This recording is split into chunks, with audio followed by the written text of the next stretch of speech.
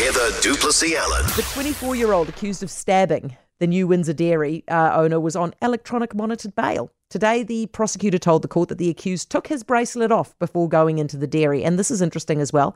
The prosecutor says police wanted media to publish the fact that police opposed giving him bail at the time he is now in custody. No one from Labour wanted to talk about this. So with us now is Nationals Justice spokesperson Paul Goldsmith. Hey, Paul. Good afternoon. If you win the election, which it looks like you might, what are you going to do about this? Well, look, there are three things. First, we do need to consider whether more weight needs to be given to police opposing bail, and so that's something we're very open to. But there have been two drivers behind more people being on electronic bail who are dangerous and a real risk to the public, and that is that the prisons are that the court system is very slow, and that means that there are more people on what's called remand, which is people who are in prison awaiting trial. There's only so much room, and because there's so many people waiting for trial, they tend to put people on electronic bail rather than put them behind bars. Right. And the last point is that the government has had the sole focus on reducing the prison population.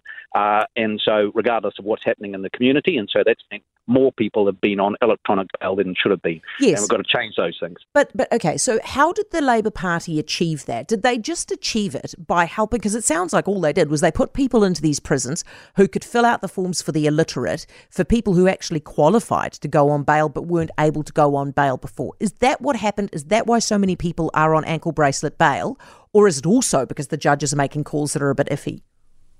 Well, I obviously can't criticise the judges, but the message from the government has been we want fewer people in prison, particularly fewer younger people in prison, and that has filtered its way through the system. And we think that's the wrong direction to be taking it. And because when people have been convicted of violent offences or are being accused of violent offences, it's often appropriate for them to be behind bars as they await trial. If the conditions are appropriate. And so we're seeing fewer people, more dangerous people on ankle bracelets at home, and that is making the community less safe. How do you make the judges pay more heed to what the police are saying when the police are saying, don't do that, don't put them on bail? Are you going to change the Bail Act? Well, ultimately, that would require legislative change, and we're very open to that. Why aren't you committing to that right now? Look, I mean, we very well might do it. It's just that we need to get the proper advice as to the implications of it. But if that's the advice that we get, that's what you need to do to ensure that people who are a real danger to society aren't let out on electronic bail, then we'll do that. Paul, what do you make of the fact that the police wanted us to know that they opposed bail? That looks to me as if they're saying this is not our fault, it's the judge. Would you read it like that? You could put that interpretation on it.